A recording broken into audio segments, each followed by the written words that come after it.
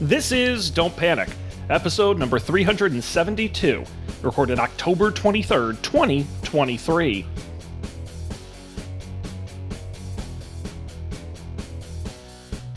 Hello, everybody. Welcome to this episode of Don't Panic, the technology podcast that sometimes talks about technology. I'm Sean Jennings, joined by two guys who would rather fly to opposite ends of the continent than spend time with me on the podcast. It's Colby Rabideau and Dan Miller. Good evening, gentlemen. Good evening. Good evening, indeed. I hope you waved to each other as you flew past one another, crisscrossing this great nation of ours. I had a blast stalking you on Flighty. Right. When I would look down at my phone and go, oh no. Oh, right. So you got to see that my flight was canceled. I saw yours. I saw his diversion. Yeah, that was weird. Wherever he ended up. And I just look, it's like, Colby's flight has been diverted. I'm like, what? Oh no. And I just went about my day. So it wasn't diverted in the air. It was diverted before. And so I guess the captain explained it to us. The captain, basically we had to stop for gas in Milwaukee to get all the way to California from Boston. And it was because at Logan Airport in Boston, there are 4 runways. And 2 of the runways are pretty long. 2 of the runways are pretty short.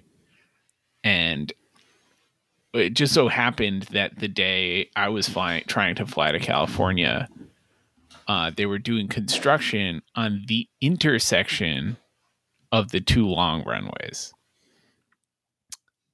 And so as a result, the 2 long runways are closed. And as a result, like planes, the heavier the plane is, the longer a runway it needs to take off. And so, whatever plane coordinator did the math on our plane and realized that, like, completely full plane, trying to go all the way to the West Coast, like, there's not enough runway to take off with enough gas to get to California.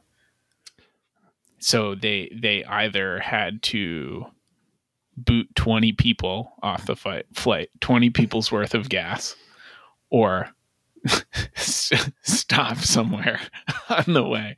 So, and I guess was this a nonstop? Stop somewhere on the way. Yeah. It was supposed to be a nonstop.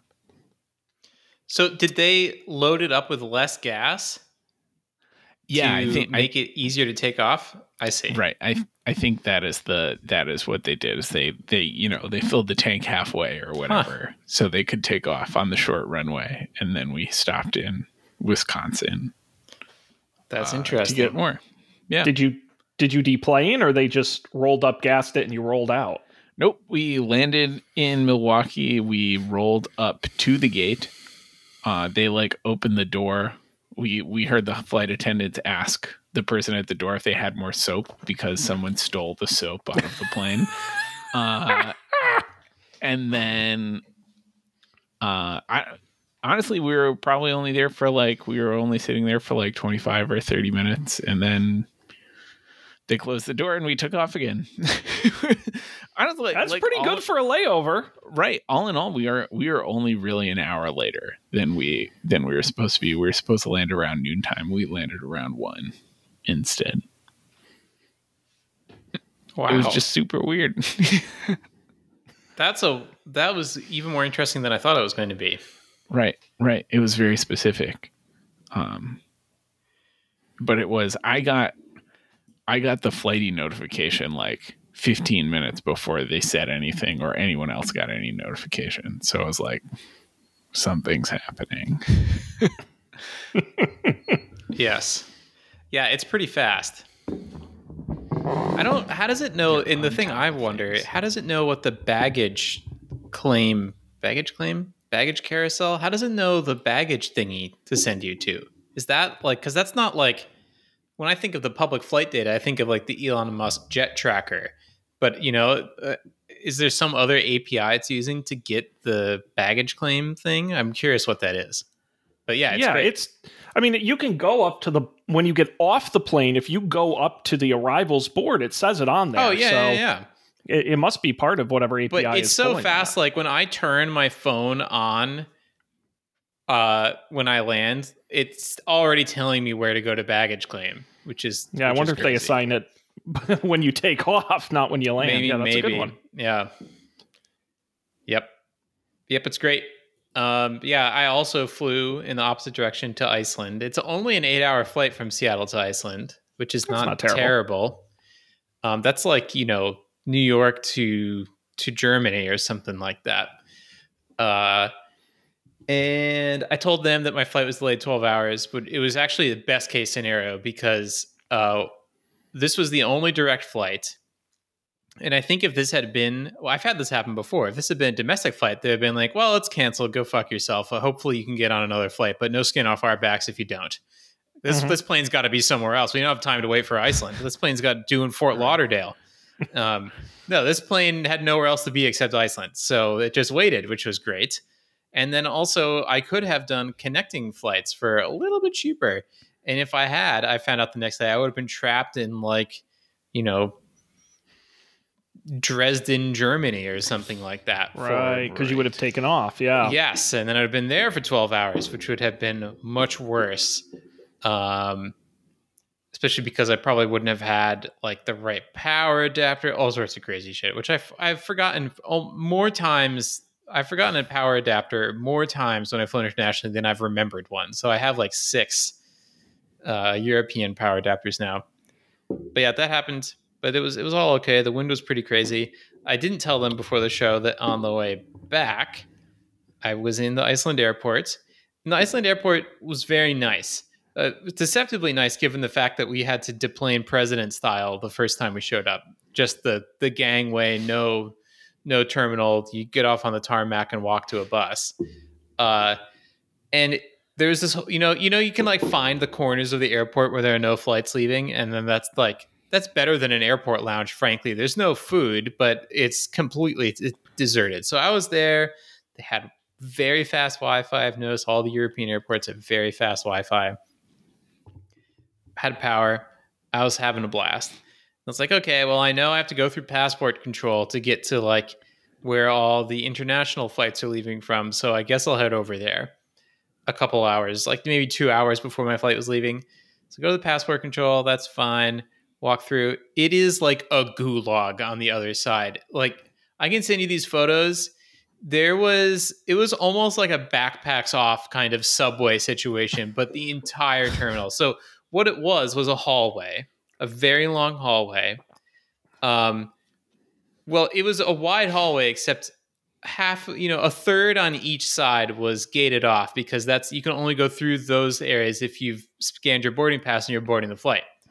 In front of each of those is a little glass fence, that could fit maybe 20 people to line up, to go get on the plane. But there's 10, 15 gates in this area, and there's more than 20 people on all these flights. And you look around the board, and it's London 415, New York 420, Chicago 4:30. Why all these planes are leaving within 30 minutes of each other? It was nuts. And of course you have to get on a bus again and drive out to the middle of nowhere. It was crazy. But then, so we were flying back, and it was cool flying back because you fly basically kind of over the Arctic Circle. So you look down and there were no clouds. It was like Hoth. It was just snow everywhere, snow and mountains. It was really cool. And then we're landing, and in Seattle, the clouds are super low at this time of year. So you get into the clouds, and that's how you know you're almost there. And then I feel this extreme G-force pressure, and we are heading back up, even though I can't see anything out the window. It's hard to tell what's going on. And I was like, I got to go around for the second pass. That happens. And then I noticed the woman next to me was thrown up. And I was like, but she managed to get it into the bag. And I had never seen someone use one of those bags before. Wow. I thought they were Bibles in hotel rooms, just kind of vestigial remnants of some culture long past. Back from when planes were bumpy or something. Right. Yeah, I don't know. I've never seen someone even reach for one. But then I was like, oh shit, should I be scared? This woman is clearly freaked out. I wasn't freaked out. Should I be now? But then I was curious, Colby, because I noticed in this moment, because then the captain going like, oh well, attention folks, we've got to take another pass here at the old runway. Should only be about 5-10 minutes, and we'll get you on the ground. It's like, they have the best bedside manner. They should all be doctors, but they also are so good at like calming people down while disclaiming nothing about what's actually happening. Mm-hmm. It was that the case. Like, did you have to piece this together, Colby? Or it sounds like your pilot actually explained what was going on. Honestly, like he took like 3 tries at explaining what was going on. In the airport, this has never happened before, but in the airport, like at the gate, the pilot came out of the plane and got on the speaker and like explained to us what was happening. And like that explanation was like, I think maybe if you were a pilot, you would have understood, but none of us were a pilot. So like, at least I certainly didn't make the connection that like the runways were the runways being under construction meant we couldn't use the long runway. And like that, was the reason we didn't have enough fuel to get to Milwaukee. Basically all I got was like runway construction, like the wind, we have to stop for gas. It's like, okay. But then interesting.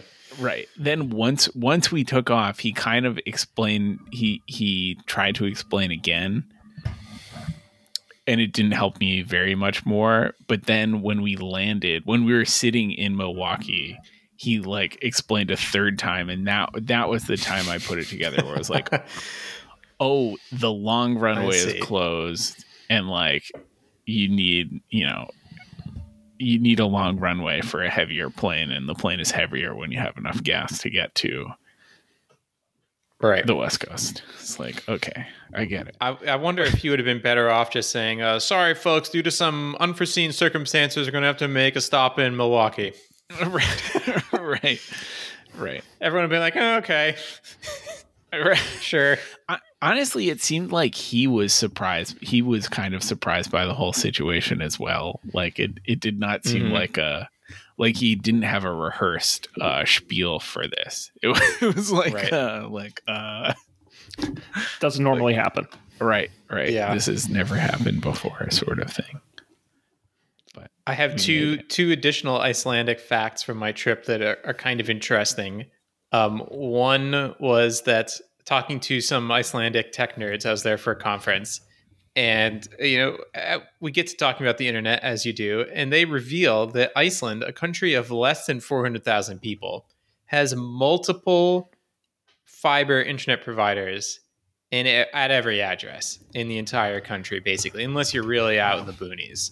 If you're living in a town, you have multiple options, which blew my mind. And I was like, Brooklyn has more than 400,000 people, and you were lucky if you had one. You were legitimately statistically lucky if you had one. So that was interesting. I don't have one. Yeah, it's like not uncommon not to have one. Boston has more than 400,000 people. I have to. Their whole country is about. How big is Iceland? That's like the size of Virginia, isn't it? I don't know. That's where the map gets a little deceptive up there in the edges, so I'm not sure. Yeah, I think somewhere right in that it's like a state size. So, interesting. But how many people live in Virginia? I don't know. That's a good question. How many people live in Virginia? We're in the host of Don't Panic Google things. 8.6 million people. Ah, see, so there you go. Big difference. A big difference. Big difference. It was the other interesting thing was that the conference was held at the university. And it was funny because the day before I was like, okay, it was kind of like when we got on that boat in the Faroe Islands, Colby, or we were trying to find it. I was like, it says that the conference is held at the university, but where in the university? How am I supposed to? It's no building. It just says a room number. University. Yeah. So I was like, well, okay, I guess I'll show up at the university and maybe it's just extremely well signed or something. And I'm walking towards the university and I get to where it says it's the university, and there's this huge, giant circular building, like the Maris Rotunda times 30 in size, truly massive. And I was like, okay, I guess I'll go in here. And then as soon as I walked in, there was like signed, like, someone sharpied on like a poster board, tech meetup. It's like, oh, okay, they did it. But then I come to find out this university is contained entirely within this one building. Every school, every classroom, every office, every like gym, the pool, it's all within this one huge circular building. Which makes sense in Iceland. It's really goddamn cold. You don't want to go outside. You're not going to be hanging out on the quad. And yeah, that was really interesting. And then another fact I learned is that the university was founded in the like late 80s, pretty recently, by the Icelandic Chamber of Commerce, because they're like, we need workers. And it's Iceland's, I think, only university. Certainly the largest. Did they try to recruit you? The university? Yeah, to try and stay. They didn't want you to leave? No, I don't think so. No, there are multiple universities in Iceland, including one called the Bifrost University. That sounds so cool. Bifrost. I don't know. That sounds like one of those, you give them the money and you get to print out a certificate. A little suspicious. Oh, interesting. There's Reykjavik University. That's where I was. But there's also University of Iceland, which is the oldest. So I guess there was one before this one. Wow. Interesting stuff. Iceland. How many times have you been to Iceland now? This is only my second time. Also, while I was there was a like International Arctic Treaty Conference happening with all sorts of ambassadors and stuff. That's cool. So, but I didn't know that. All I knew is I was in a coffee shop one morning doing some work, and a lot of people there, but not all, but a lot are presumably speaking Icelandic. They're not speaking English. But it was interesting, the words that they spoke in English. Like one of them was Arctic.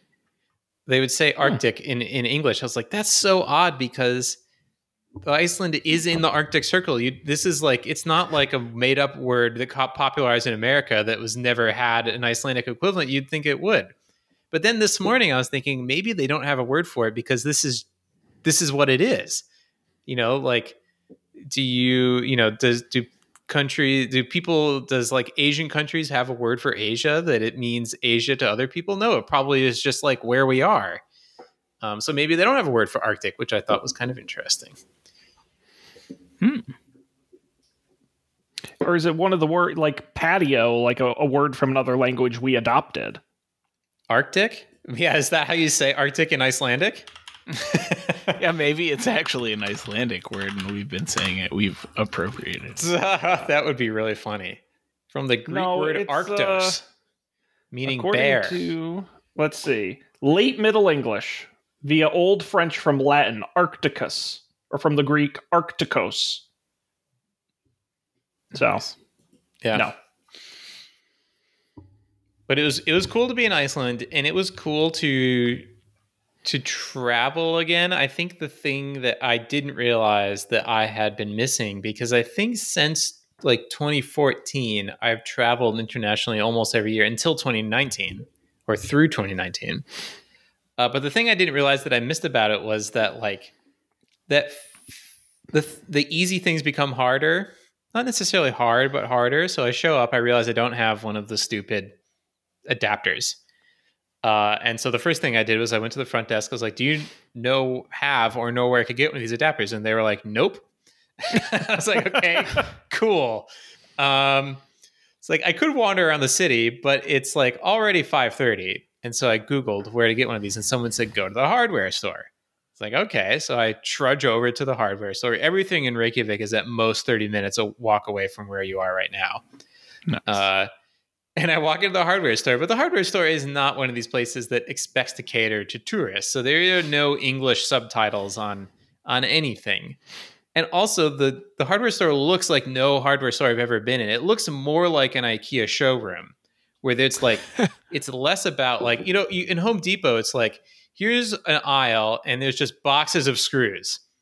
But there's no demonstration of like, here's what you could do with these screws. It's like, this is just screws. Here it was like, here's the kitchen area, and here's the living room area, and here's the electronics area. And I was like, where would I find the plugs? Would it be in the living room section or the? So I had to ask someone. Of course, they spoke flawless English and directed me. But I afterwards, I was like, I do miss. That is kind of fun. Like, it's not high stakes. I'm not going to die. I had more than enough battery on my laptop to charge it for another day. It would have been fine. But it was sort of an interesting challenge. Yeah, got you exploring. Yeah. Yeah. Do you remember, Colby, now that I remember that you were there, do you remember that the area, I think we stayed near the harbor, and there wasn't that much going on in the harbor, but there was like one coffee shop or something. That is all like newly developed. It's like where all the big box stores are now. So that's where I went to go to the hardware store. Wild. Yeah, I remember there wasn't a ton of stuff around where we stayed. Yeah. I don't remember much else. I remember it being light for so long. Yes. That's about it. Yes. I remember the Blue Lagoon. The Blue Lagoon. Oh, here's another thing. Coming back, I went through the internet, U.S. citizens returning to the U.S. process at the airport. There's this new app, which I was extremely skeptical about, but because there was a scare where maybe my luggage was lost, so I was like, well, I guess there's all these signs, download the app and it'll go faster. It's like, I got nothing else to do. I might as well do that. The MPC Mobile Passport Control app. You know about this, Sean? John Shennings? It will surprise you how I know about it. Because I believe somebody named Colby picked it on the show. Now, I remember Colby picked something a while ago, and I downloaded it, and then I opened that app, and it said it was discontinued. Really? Oh, maybe that's it. I don't know. Is this what are we talking about? Here are the two things. I have Mobile Pass. Mobile Pass is discontinued. And then I have this CBP MPC thing, and that is the new thing. Colby did Mobile Passport. Yeah. At mobilepassport.us. And he picked that on August 20th, 2018. Wow. Half the show's lifetime ago, actually. Now I clicked on the link in the Pix page, and that redirects to like a fully different website called Airside. I have no idea. There might be multiple apps. All I know is that I got to the Seattle International Airport and it told me to download this one. And this app is actually amazing. I was so skeptical. I was like, Jesus Christ, like, is there any chance I'm going to be able to do all this while I sit here? It is a modern iOS app. It looks like an iOS app. It feels like an iOS app. You can pre-save all your information. So next time it'll be much easier. But you fill out so I had nothing in it, right? So I opened up. I'm like, God, how many forms do I have to go through? Tap, tap, tap on my stupid phone. And it's just like, take a photo of your passport. I was like, well, there's no chance that's going to work. It's going to be like, oh, you make sure you're on a light background. No, that's too dark. Oh, move away from light. I was like, I don't have any of that. So I just like was sitting in the area waiting for my luggage. I held up my passport, held up my phone. I was like, my thumb was like on it a little bit. I was like, well, whatever. We'll see how this works. And I was like, boom, instantly. Like scanning a QR code, instantly it was like, boom, done. Here you go. All the fields are filled out. And then you just say like, no 6 times. I don't have any firearms. I'm not carrying an $800,000 worth of shit. And you get a QR code and it tells you what to do. It's like, go over here, because it knows what airport you're at. Go to this lane. And I went to this lane. There's absolutely nobody in the lane. I walked straight through. I cut everybody in line. I beeped my thing. The guy asked me a duplicate of one of the questions. I answered it and I was through the thing. I was shocked that the U.S. government has produced an actually good piece of software. Look, this is the settings page for this app. It's an actually legit iOS app. Slick.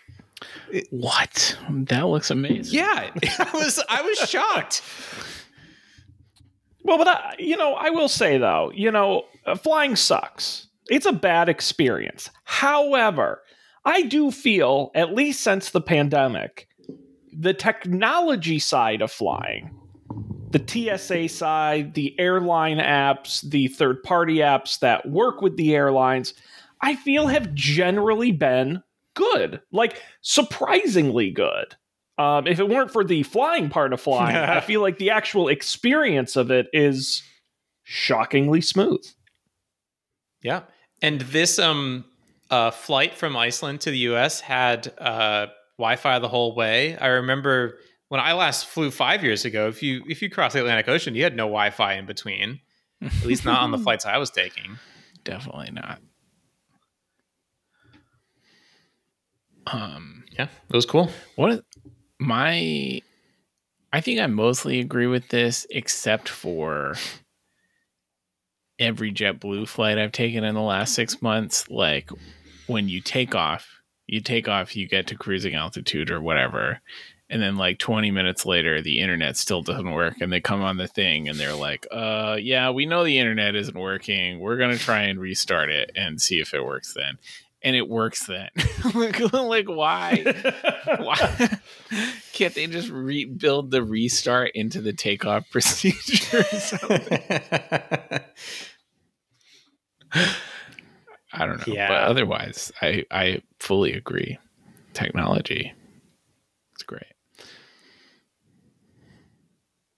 I don't recently this year flying, I had one good experience, like taking my carry-on bag onto the plane, and I've keep trying to do it because it's like, oh, it went so well the last time, which was actually like 4 flights ago now. And 3 out of 4 times I've gotten gate checked for various reasons. Oh, I don't like the bag part of flying. It's annoying.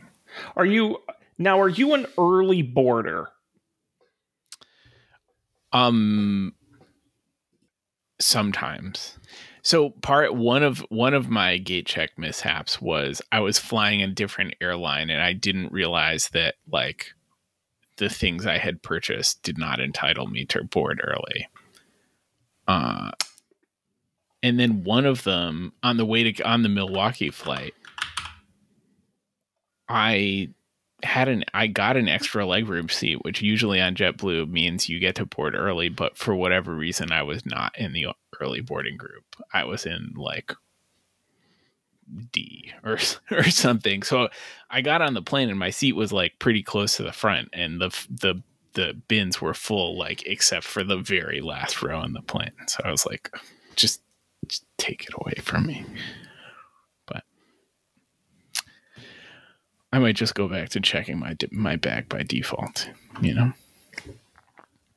Well, there's this new, I'll throw it in Slack. There's this new app I really want to try my next flight. So I am a lunatic when it comes to like constantly checking, like, do I have the best seat? Can I move it? Like, what boarding group am I in? Like, I'm just a lunatic in general.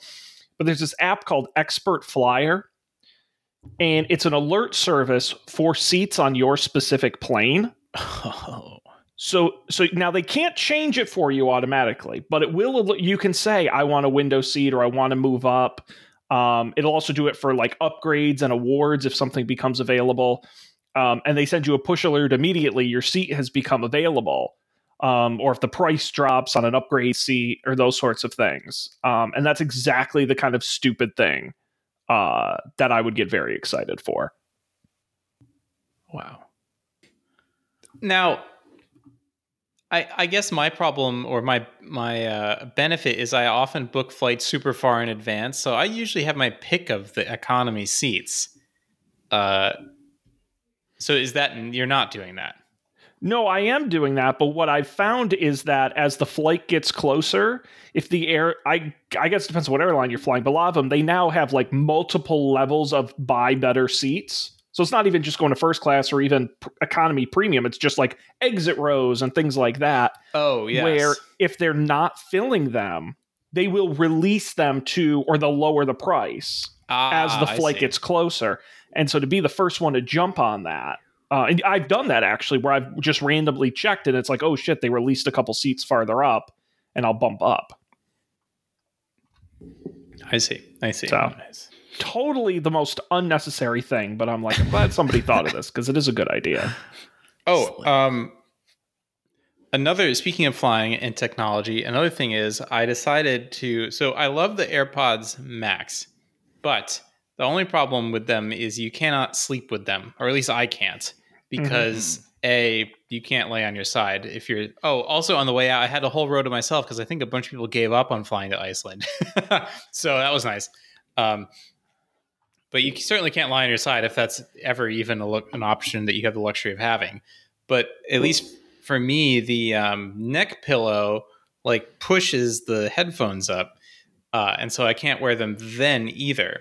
So I got the new AirPods Pro because my old ones have crackly, and they already got replaced once, and they got crackly and buzzy again.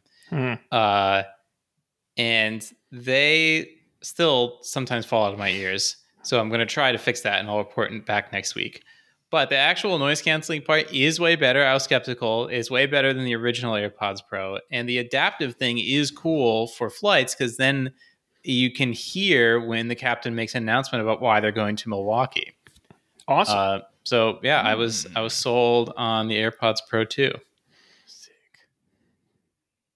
Yeah, adaptive mode's awesome.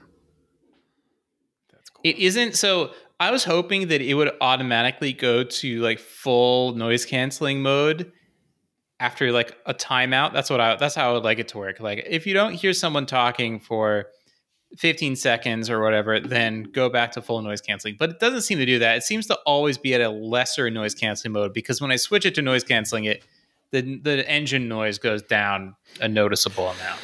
Do you have the, what do they call it, with the voice? Conversation awareness? Yes. Yeah. Should I turn that off? I turned it off. Interesting. Because I talk to myself sometimes, and that would screw it up because it would think I was talking to somebody and it would dim what I'm listening to. But I found it a little too overreactive, Dan. But I found it still did a good job of lowering the volume because it does it for any noise. It's just not listening for voices. I find it still does a good job with voices, but isn't as annoying. So that would be my suggestion. Okay, I will try that. Cool, excellent. Well, guys, why don't we pivot on over to this week's topic of discussion if you're up for it?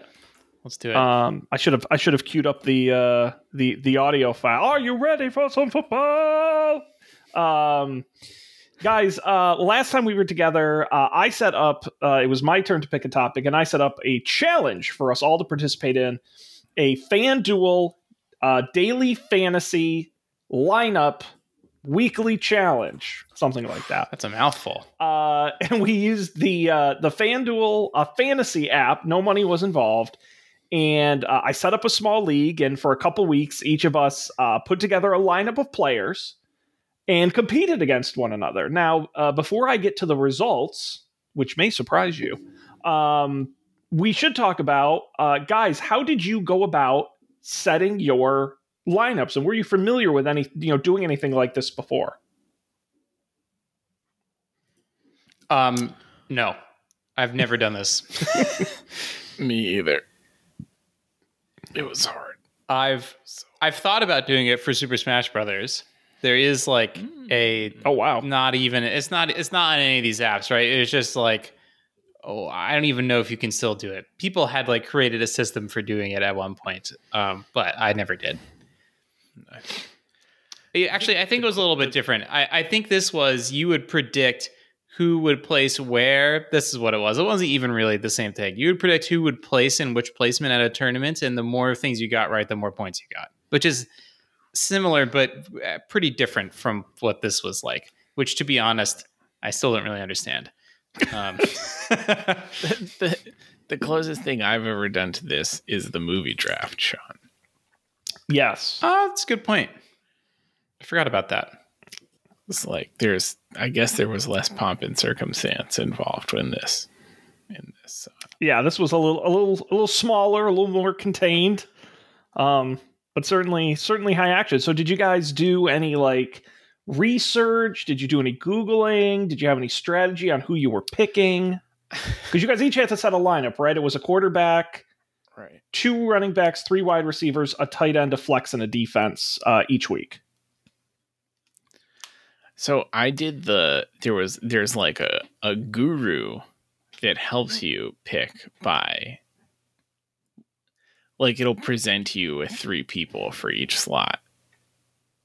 And it says, like, this one's like, this person's really good, or like this person's like a bargain, and that's what I did. I just basically chose one at random, or like one, like if I recognized the name, I would choose that one. But it turns out I don't know very good football players, only bad football players. I also saw that feature, Colby, which is kind of a cool, I think, a growth hack, right? You don't even need to really know anything about football, which I actually know some things from football from going to high school and college football games for 8 years, but only random tidbits. I certainly don't know anything about the football players of today. But I formulated a strategy, which was spend a lot of money on the quarterback, and then every time it said, like, oh, this is a good matchup for this person, which I didn't entirely understand what that meant, but it sounded good. I was like, oh, I want someone who's a good matchup. And those players often cost less out of the 3. I'd always go for one of those people when it said that. And then I just tried to min-max the rest of it randomly. And that was my strategy. Nice. That's hey, listen, respect, because I should explain, I've done this every week of the football season. I think this is my 4th year doing it.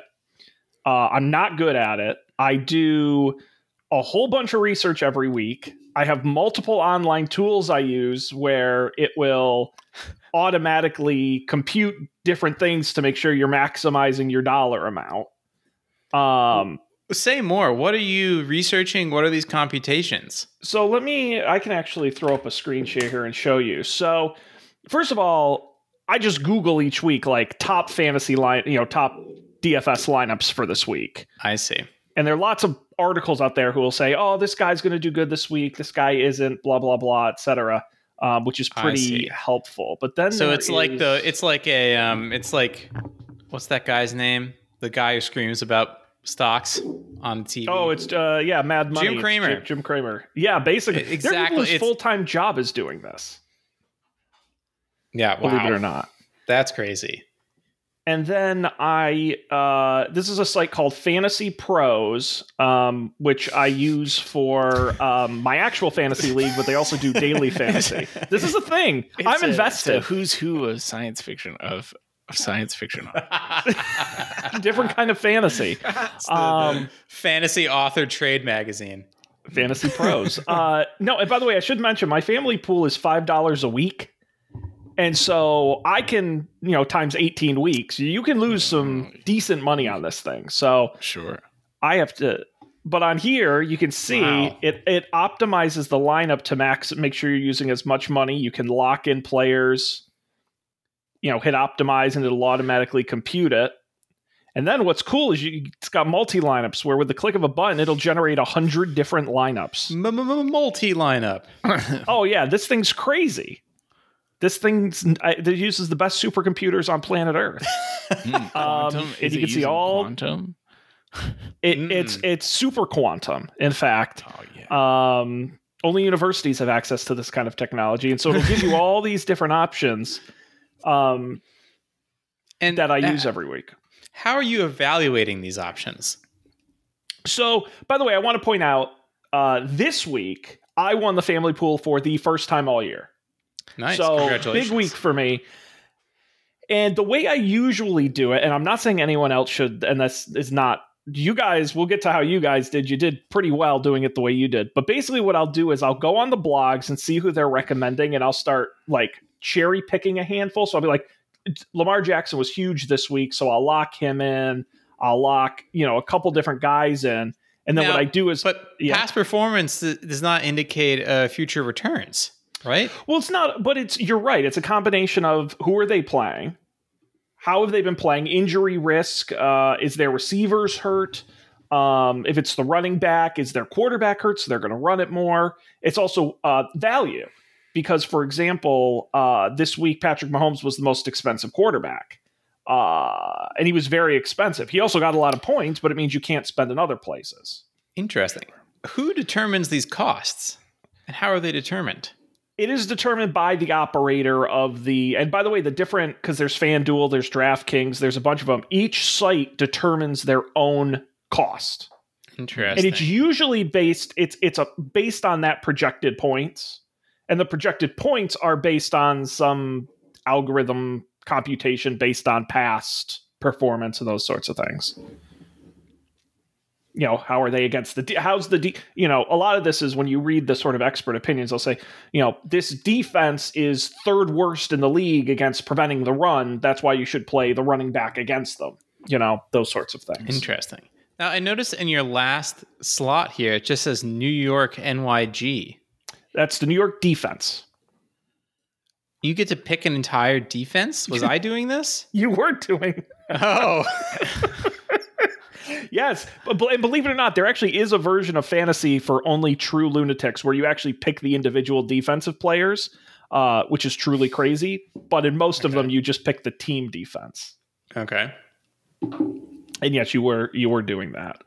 I should look and see if in the app I can actually pull up the actual scores we got from a couple of weeks ago. Now I have a question about what we were doing. Okay. I mean, because I did it the way I did it, I had very little interaction with like what you guys were doing. But like yes, like could we pick the same people in our lineup? Like we could. I see. So it is just So that's the difference with this daily fantasy versus traditional fantasy is. All players are always available every week. I mean, unless they're out. And so you can pick all new players every week and you can pick the same. That's kind of the fun of when it hits 1:00 and those games starts, all the lineups become public. And you can see what people actually scored. Right.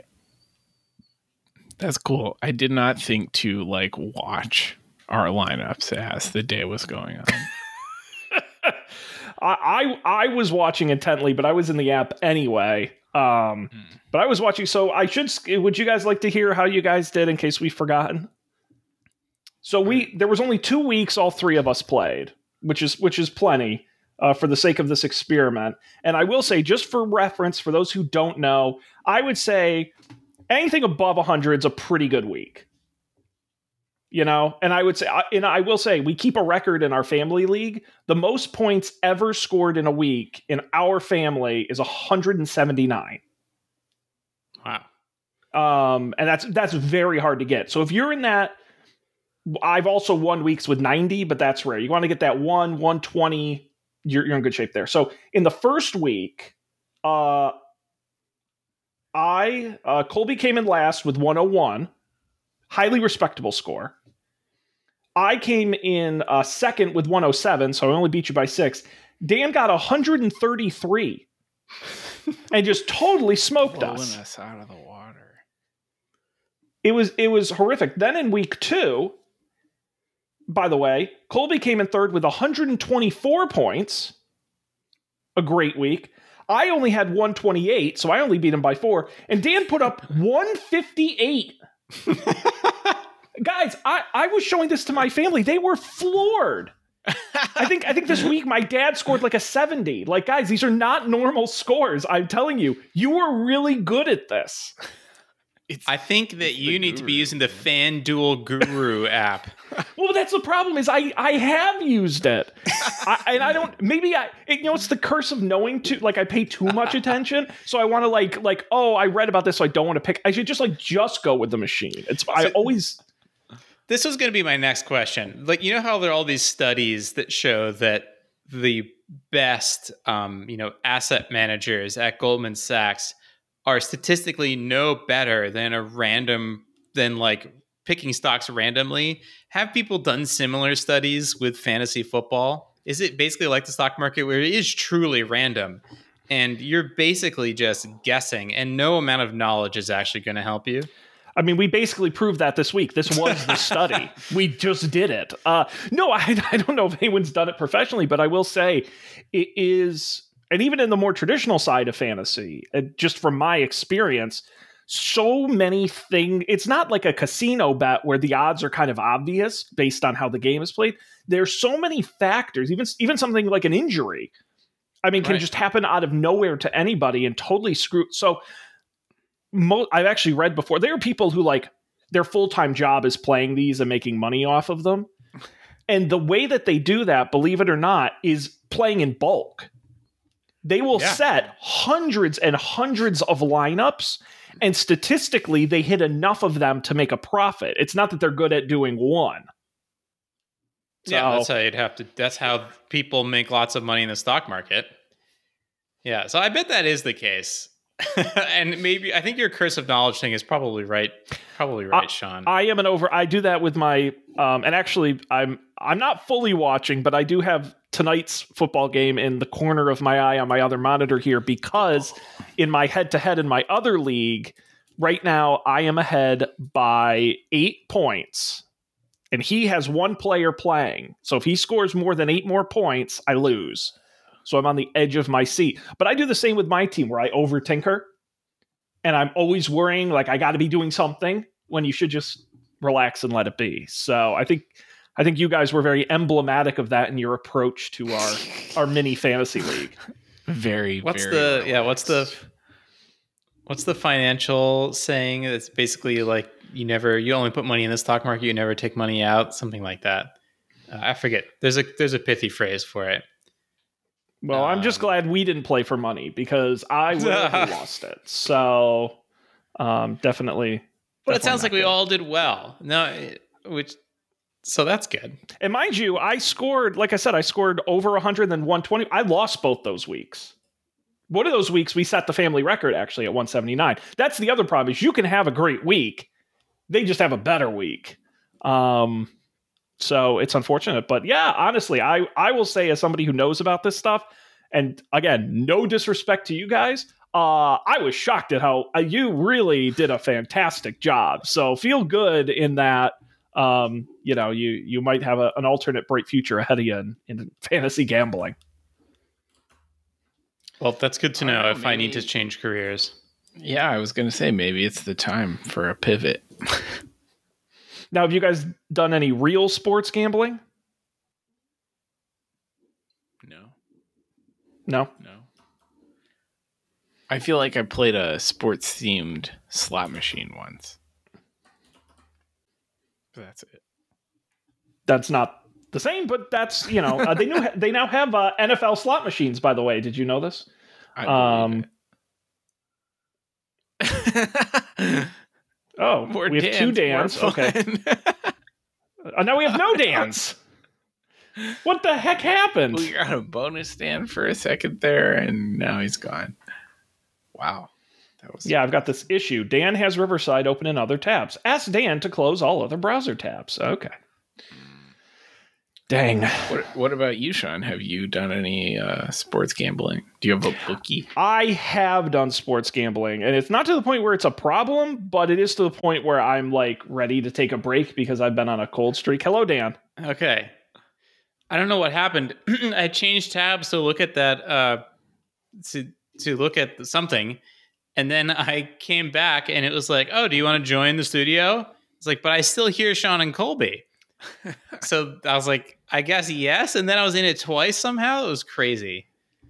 Sorry about that. No, that's okay. I got a very nice warning of Dan has 2 tabs open. Tell Dan to close his other tab. I don't even I only closed the one tab. That's the craziest thing. I don't know how that happened. We were just talking about sports gambling. Colby asked if I had done any actual sport. I have. I do not every weekend, and I've done other sports other than football too, basketball and hockey, golf. I do put bets up every weekend. I did pull up my all-time record because they legally have to track all that.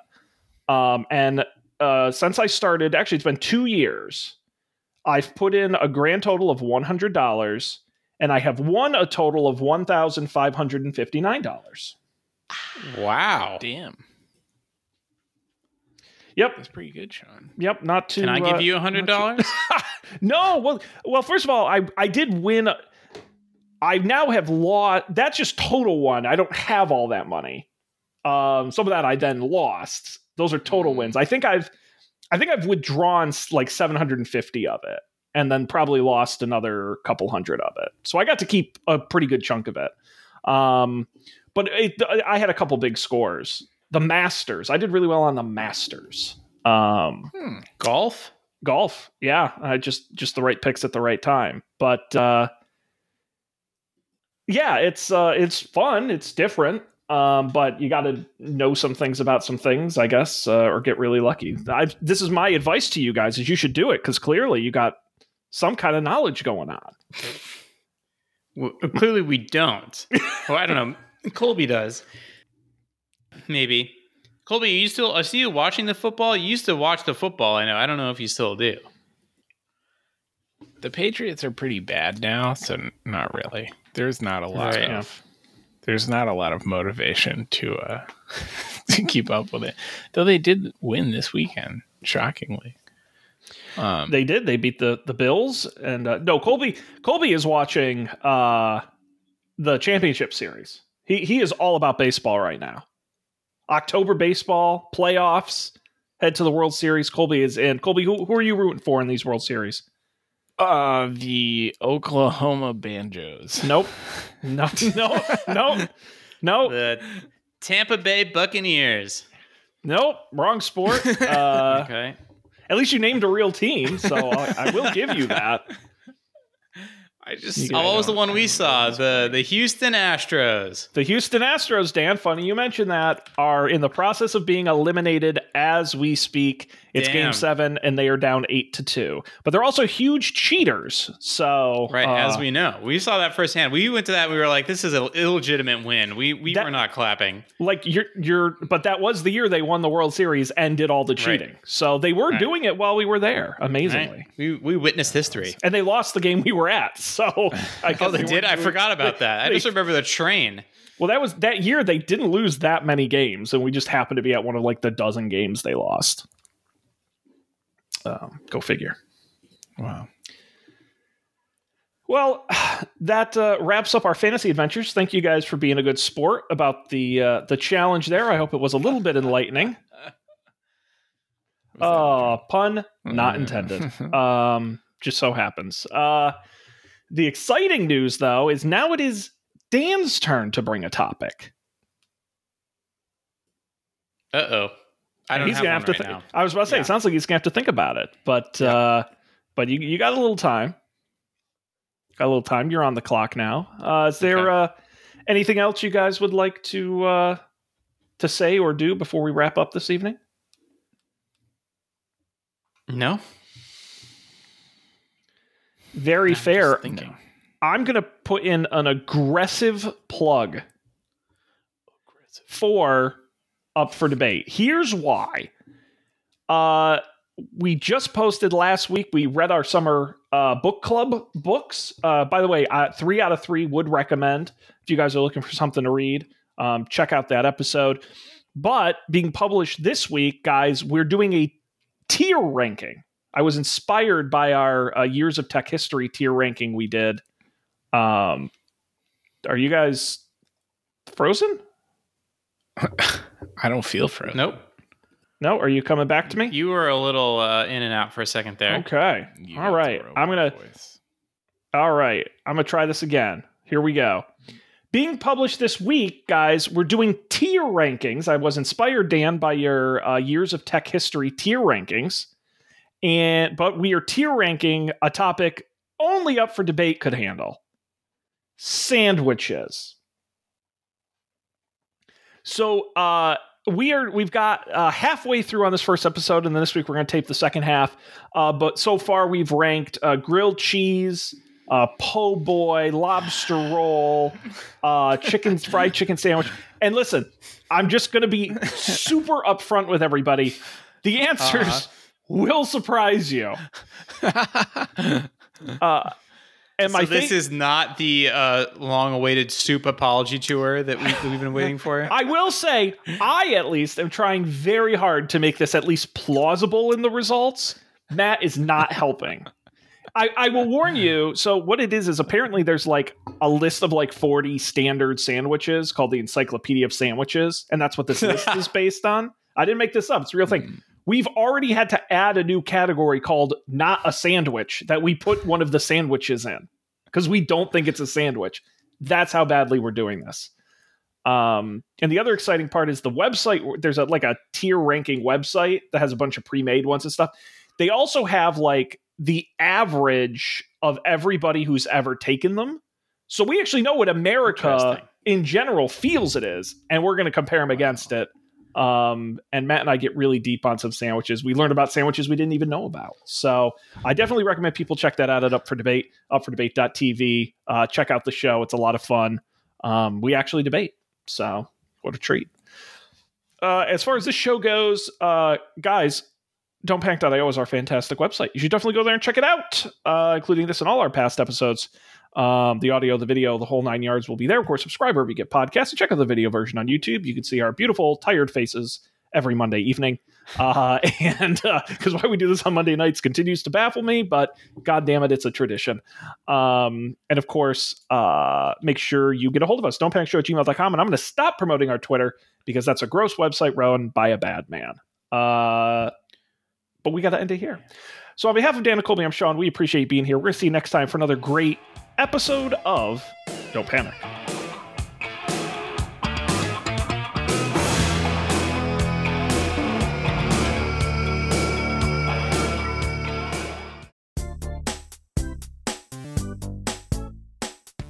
This has been a Coffee and Beer production, executive produced by Dan Miller, Colby Rabideau, and Sean Jennings. To learn more, visit coffeeandbeer.tv.